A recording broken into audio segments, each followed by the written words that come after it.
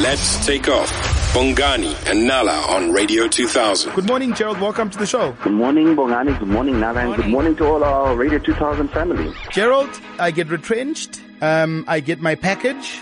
So now I've got lots of money. Most people think, let me go and start a business. Okay, well, the tricky part about starting a business is we need to remember that 90% of small businesses don't make it past their first or second year. So unless you are someone who was a seasoned pro in terms of you had a side hustle which was making money and you're literally putting capital into it to make it bigger, it's a very, very risky move. I would really discourage anyone who's being retrenched to rush into business because there's a high chance of failure and you could lose the last money you have. Okay. So let's talk about what a lot of people do. So whenever most people get their package, the first thing that they will do is go and pay off all of their debt and then try and live with the money that they have. Is that something that you would advise? Look, under normal circumstances, that's the best plan. But unfortunately, we all know it takes a lot longer to get re-employed. A lot of people takes 12 months to 2 years to get a new job.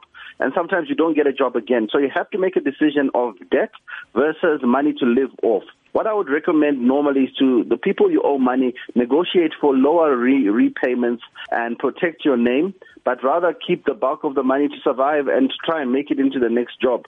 If you put the bulk of your money towards your debt, there's a high chance that you'll be debt-free, but you won't have anything to live off. So it's a balancing act. I would always say once you've been retrenched, contact a financial professional to help you to plan and to live beyond that retrenchment. Yeah, let's talk about the retirement fund. How do you protect that?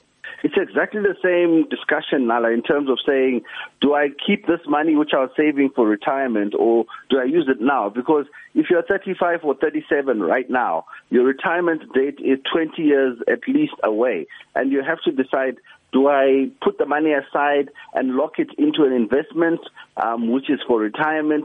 It's also a discussion to have with your financial planning professional. Do I have a provident fund or do I have a pension fund? If it's provident fund money, you can access it anytime before your retirement. If it's a pension fund money, unfortunately, you're going to have to wait 20 years. It's just a number which you have to invest. So I guess the answer to that, again, is really seek professional guidance. Don't really make these decisions without actually knowing, especially the type of an investment you put your money into. Is it a compulsory investment or is it a voluntary investment? I.e., is the money locked up until you are supposed to retire, or can you access it if life happens? And the provident one is so dangerous. I remember when I left work for the first time, I took my provident fund and I chowed it.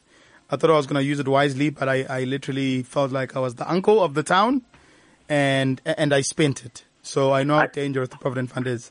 I think you're spot on, Bongani. Provident fund can be risky, and as you said, uncle of the town. Be careful who you share your information with. This is a sensitive time. There are a lot of people who are happy to spend your money with you. We don't want to see you on I blew it.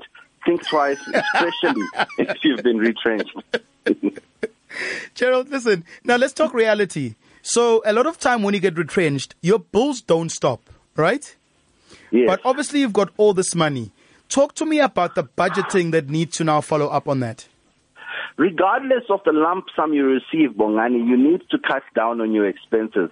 I know it might look like I can live off this money until I get a new job, but you're assuming you're getting a new job or you're getting another income. The most important word after you're retrenched is the I word, which is, where is my next income? So regardless of how big your package may look, what you need to do is to essentially cut down on your expenses, cut down on some of the luxuries, and, take things to the lowdown because you do not know how long you'll be living that way. Also remember, when companies close down, you don't get big retrenchment packages. In terms of the labor law, you get 1 week's salary for every year worked. So even if you've worked 20 years, you're only going to get 20 weeks salary, which is 5 months cover. It's not a lot of money. Peanuts. It may look like a big amount because you've never touched that kind of money, but it is dangerous to continue living large. Gerald, you scared me. Thank you so much, Gerald. Let's leave it there. Let's pick it up. Let's pick it up again next week, Monday, no? Awesome. Have a great week, all the Radio 2000 family, and be safe. Thank you so much. It's a Take Off with Bongani and Nala. Weekdays, 6 to 9 a.m. with Bongani and Nala. Let's take off.